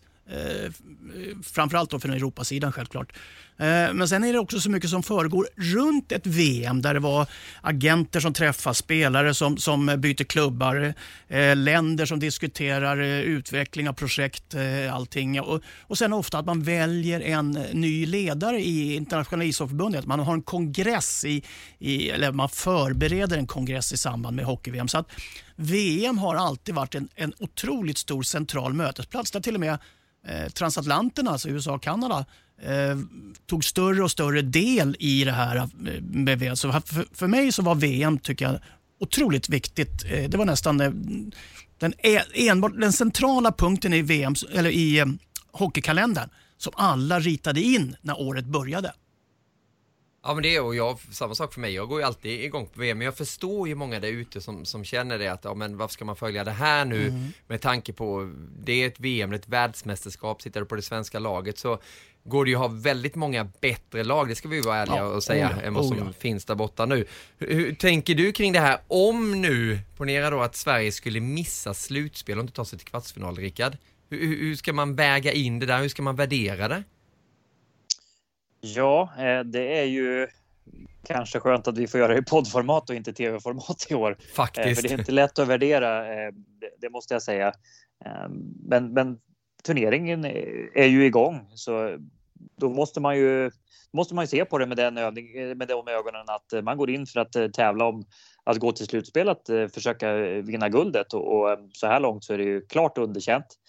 Både lagbygget och spelet, men de hoppade ju verkligen i rätt riktning, och det har ju varit turneringar där Tre Kronor har varit ifrågasatta och sen hittat sätt att gå långt och till och med hela vägen, så vi ska inte döma på förhand, men jag vet inte, jag kan väl känna att laget inte är så där jättestarkt byggt heller som jag skulle önska. Jag har inte något förslag på hur man skulle ha gjort på ena eller andra sättet heller klart så att jag kan kritisera. Men jag tycker ju att när jag spelade VM för 10-15 år sedan där, så vi hade ju inte så många eller NHL-spelare med heller. Men de som spelade i Europa hade ju byggt en starkare grupp, en starkare grund och ett starkare spel för att kryddas då med 1 eller 2, kanske uppåt 5 NHL-spelare, och då blev det ändå ett slagkraftigt lag mot andra nationer som också hade betydligt namnkunnigare och starkare lag på pappret. Så det jag kan slås av är att den här europeiska kärnan som laget är byggt på, jag är lite besviken på att man inte har ett bättre spel och inte ett starkare lag på det sättet då. Men de får väl gärna överbevisa mig även där. Jag kan hålla med dig i mångt och mycket på det faktiskt, för att det var ju liksom lite grunden i svensk hockey förut, att du hade en väldigt stark stomme. Om den kom från Sverige eller om den kom från europeiska spelare, så hade den i alla fall spelat ihop under alla de här Eurohockey Tour-turneringarna. Och sen när man kom till VM så hade man den stommen klar, och sen så fixade man in de här proffsen som var möjliga att komma och ville ställa upp. Och det har ju faktiskt varit styrkan med de lagen som har vunnit VM, att ledningen har haft väldigt god kontakt borta i Nordamerika, för de har ju liksom pendlat lite dit fram med flyget. Och det har de ju inte kunnat nu. Så jag tror att den här pandemin på ett sätt har skadat den relationen. Eller skada ska jag inte säga. Att den har inte kunnat vara uppehållen på samma sätt, vilket har gjort att man kunnat locka så mycket NHL-spelare som man hade kunnat önskat. För att vi har ju en hel del folk som är lediga som inte kommer. Men det är som sagt, situationen i Riga har väl inte heller varit så upplyftande och spännande att försöka komma till. Men sen tycker jag man har misslyckats med att hitta de här, ska vi kalla den europeiska stommen då.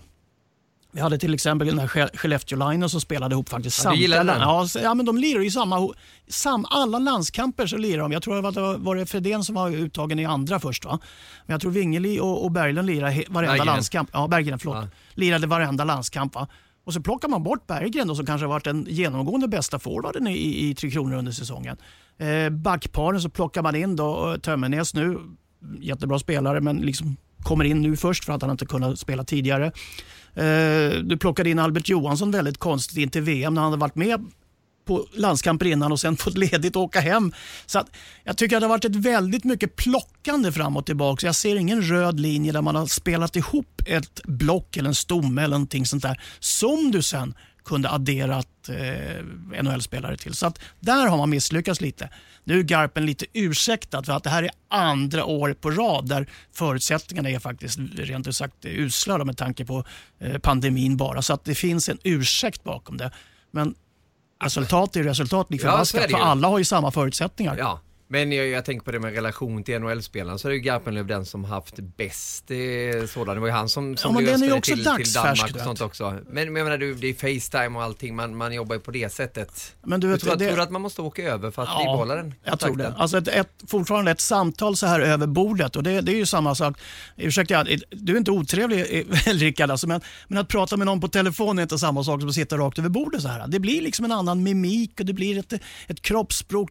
Du uppfattar ju på ett helt annat sätt det man säger, om det är välmenat, om det är hjärtligt och allting sånt här. Så att jag tror fortfarande att samtalet mano a mano är väldigt viktigt när du ska be någon ställa upp för dig som förbundskapten och spela ett tufft VM efter en säsong där du kanske har avslutat lite i dur.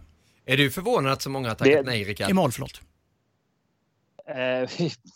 Jag vet inte vad jag ska tro. Jag kan ju förstå de som tackar nej att det inte drar jättemycket om man har haft en bråkig säsong med restriktioner och lite grann. Ja, allting har ju varit upp- och nedvänt för alla i världen, mer eller mindre. Så jag förstår att inte det året det lockar mest att åka och sitta i en karantän och inte kunna röra sig fritt igen. Det förstår jag verkligen. Men jag har inte hela bilden heller, och jag delar Håkans uppfattning där att just samtalet, att om man ska prata allvar med någon, om man vill liksom bygga relationer, det är klart att man kan prata över telefon, men man brukar säga det att man får ju aldrig göra slut på sms eller på telefon, va? Så det är väl samma sak här, att vill du något allvarligt så inte 17 skickar du ett sms och frågar är du sugen på att komma till Riga liksom. Ja, det är klart att det hade varit en mycket större kraft om man hade kunnat sitta ner över en middag och sen liksom känna, vill han eller vill han inte. Ja. Nej, men jag tror det kommer vara helt annorlunda om ett år, såklart, när hockey-VM går i Finland. Nu har du ett OS som kommer här också, så ja. Det blir ju en annorlunda säsong som är på ingång, helt klart. Vilket lag ser bäst ut, tycker du, Håkan? Ja, det är ingen lätt fråga, som sagt, för att alla de här har ju fått lite bucklor i plåten. Generellt så tycker jag väl att alltså jag gillar ju den här finländska hemvävda typen av ishockey som Jalonen har. Va? Den har varit framgångsrik i fjol, så sagt. Undrar om de går hela vägen, men de har bra målvakter, de har bra backar, de har unga fräscha forwards. De smyger alltid lite under radarn och blir farliga, tror jag. Och sen är Antila med i år också. Det är viktigt, va? Ja, i längden. Ja, i längden. Ja, men nej, så jag gillar dem, men självklart, alltså, ryssarna på pappret ser ju ryssarna ut att vara de som ska kunna vara favoriter. Ja, det kommer ju några kanoner också. Tarasenko ska ju få bli spelklar nu till mötet med Tre Kronor också. Nesterov skulle väl också dyka upp. Orlov är på ingång. Ja. Så att det kommer ju lite kanoner där. Hur mycket följer du VM, Rickard? Ja, men jag följer VM framförallt när Tre Kronor spelar, men man har ju stått på lite grann i bakgrunden och tittar så mycket man kan och får och hinner. Och jag är väl som de flesta andra att ju längre turneringen går också, desto mer liksom, inte intresserad är jag, men man tycker jag att den häftigaste delen av VM, det är ju när vi går in i slutspelet såklart. Men Sveriges matcher, de ser man ju alltid, det är ju helt klart. Annars så kan man ju läsa mycket vad som händer i dina trakter där med Färjestad och Karlstad-trakten, så är det ju spelare som vänder hemåt gång på gång och det är nya kontrakt som skrivs. Vad är det som sker här i din gamla klubb? Ja, de har hittat sedelpressen. Ja, jag tänkte säga det. Jakobsson har eget tryckeri. Ja, jag vet inte vem det är som hotar dem annars att skriva på. För i alla fall så har det varit ren bingo, så när som att Per Åslund inte har kommit överens om ett kontrakt med Färjestad i vanlig ordning. I år heller, Så annars har de ju fått precis det de pekar på och i och med det också fått pressen på sig inför nästa år. Så det ska bli spännande att följa. Imponerad att man har fått ihop det här laget, men om man tittar på det också lite grann hur vilka spelare det har varit som man har lyckats locka hem också, så har det varit en tacksam målgrupp där de inte har kanske varit de mest jagade ute i Europa eller i NHL, utan de har varit lite på gränsen där, så de är precis lagom bra. Och jag hoppas att det kommer bli så att det kommer bli framgångsrikt, för jag tycker att ska man bygga någon form utav kärna och stomme, så är det här är ju vägen att gå. Så ja, väldigt spännande i alla fall. Men de måste ju få ihop helheten även där och komplettera backsidan på rätt sätt och hela den biten. Så Johan Penneborn kommer få ett smörgåsbord att välja emellan när han ska formera kedjorna. Och det har jag börjat titta på lite. Det kommer inte bli helt enkelt att fördela speltiden där, det kan jag säga. Valle? Köper man tillbaks den spelare som det han var i Färjestad innan han lämnade, eller köper man tillbaks den spelare som han är idag? För att alla de här har inte rosa marknaden när de har varit ute, va? Nej, och det är det som är det spännande i det hela. Och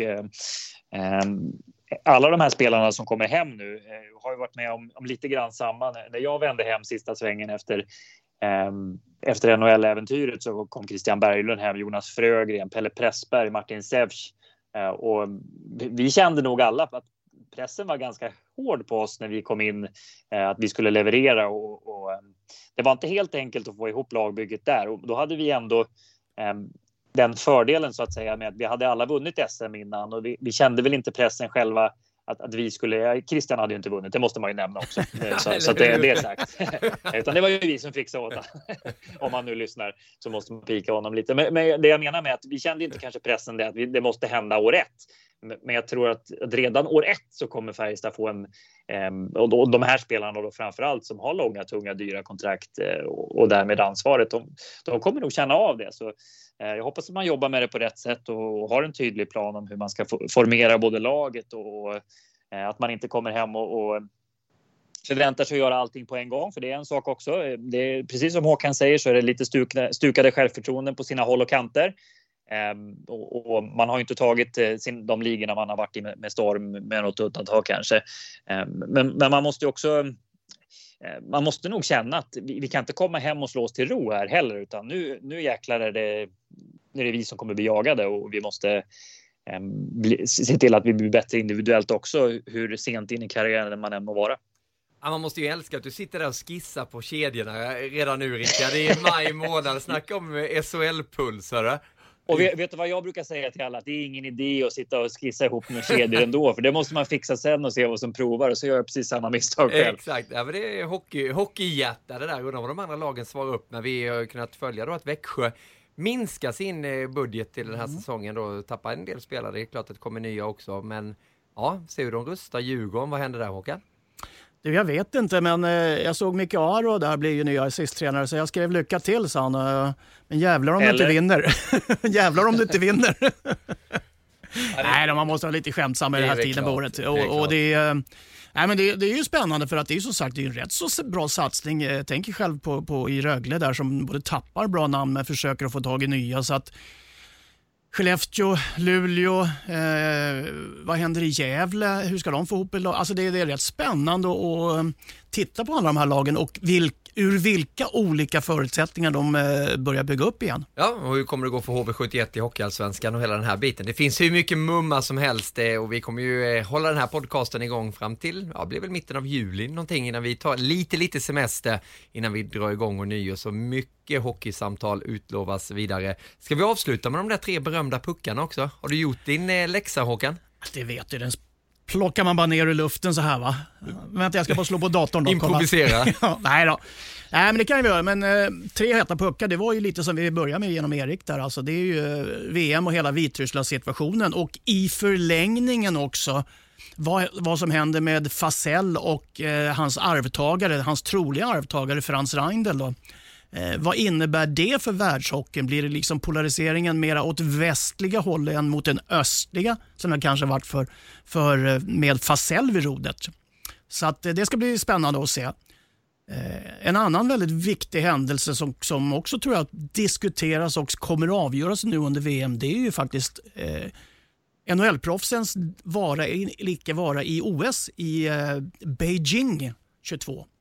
Här ska det då kommas överens och lösas avtal för hur allting det här ska gå till. Va? Och i nuvarande världssituationen med pandemin och diskussioner runt Kina och allting så ska det bli väldigt intressant också vad man kommer till för slutledning där. För att det kan ju så sagt vara en vägkarta för internationell ishockey under många år framåt. Så att det tycker jag är en het puck.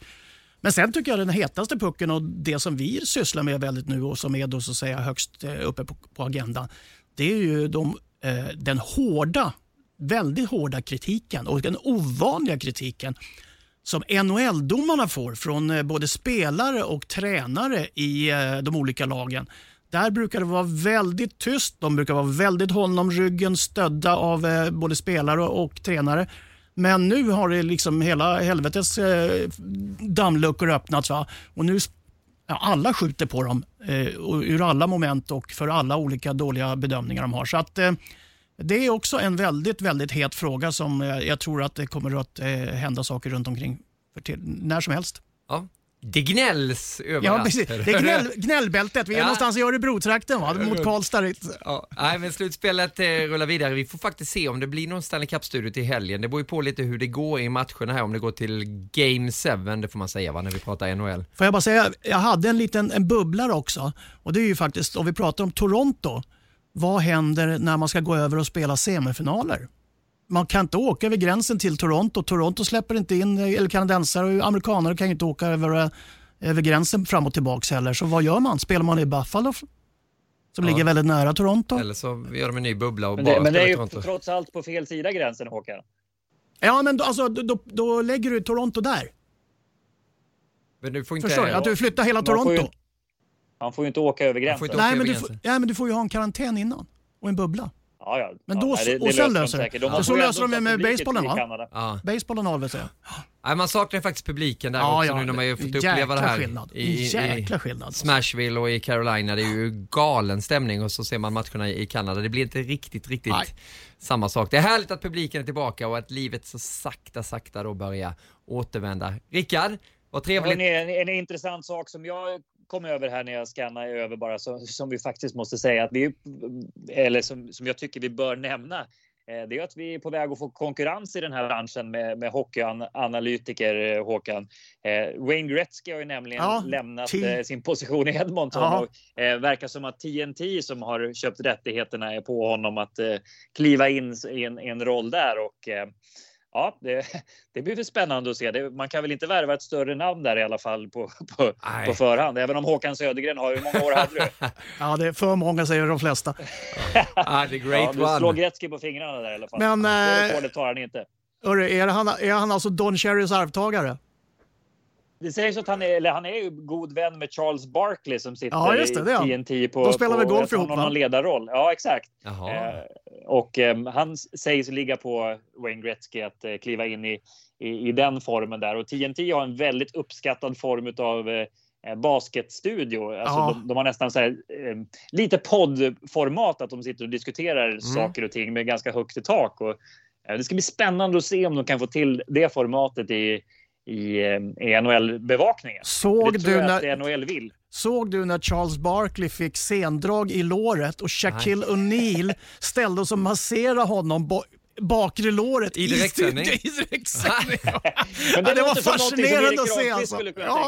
Ja, men tänk dig 150 kilo och Shaquille O'Neal eller mer va, står och masserar 120 kilo Charles Barkley i studion. Det är fantastiskt. Det var helt det är ungefär som när Erik Granqvist trillade på våran räls i studion. Det var inte direktsändning i och för sig. Man skulle springa och hämta kaffe tror jag, och så har man ju en liten räls där kameran åker på, och så trillar den där och fick ju världens lårkaka och låg ju däckad, och då fick Mattias Nota Nordström komma och bära upp Erik. Det är nästan i Shaquille O'Neal-klass alltså. Underbart.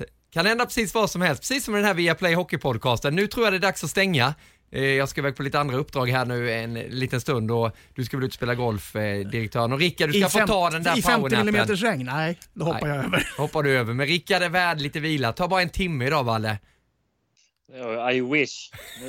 Nu är det tillbaka till verkligheten här, Gide. Ja, jag förstår detta. Jag hoppas vi ses till helgen, att det dyker upp någonting. Håll utkik på våra sociala medier, så kan ni se om det blir någon Stanley Cup-studio, så dyker vi upp helgen efter. Det lovar vi med andra rundan då, när det kommer intensifieras där också. Men Viaplay Hockey Podcast nummer 312. Tack och nio till alla samarbetspartner som vi har till den här podcasten. Vi uppskattar er och är väldigt tacksamma att ni är med och stöttar det vi gör. Tack Peter Sibner för inhoppet med dina krönikor också då. Peter Sibner som ni följer på elitprospect.com. Wallin, Södergren och Niklas Gide och Erik Granqvist tackar för uppmärksamheten den här veckan, och på återhörande nästa med avsnitt nummer 313. Vi hörs! Hockeyvänner, det blir NHL, det blir SHL, det blir Hockeyallsvenskan. Det ska bli riktigt, riktigt kul. Trion Bulten, Wallin, Gide. Det är så bra. Jag älskar det. Det är mål! Det är mål ju! Och Södergren jublar. Hög frekvens, högt tempo. Deflected and a save! Rebound save! Oh, that was brilliant!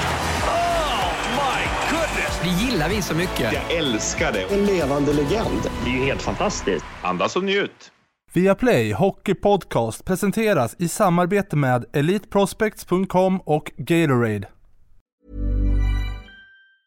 Hi, I'm Daniel, founder of Pretty Litter. Did you know cats tend to hide symptoms of sickness and pain? I learned this the hard way after losing my cat, Gingy. So I created Pretty Litter, a health monitoring litter that helps detect early signs of illness by changing colors, saving you money and potentially your cat's life. Pretty Litter is veterinarian developed, and it's the easiest way to keep tabs on your fur baby's health right at home. Go to prettylitter.com and use code ACAST for 20% off your first order and a free cat toy. Terms and conditions apply. See site for details. Mom deserves the best, and there's no better place to shop for Mother's Day than Whole Foods Market. They're your destination for unbeatable savings, from premium gifts to show-stopping flowers and irresistible desserts. Start by saving 33% with Prime on all body care and candles. Then get a 15-stem bunch of tulips for just $9.99 each with Prime. Round out Mom's menu with festive rosé, irresistible berry chantilly cake, and more special treats. Come celebrate Mother's Day at Whole Foods Market.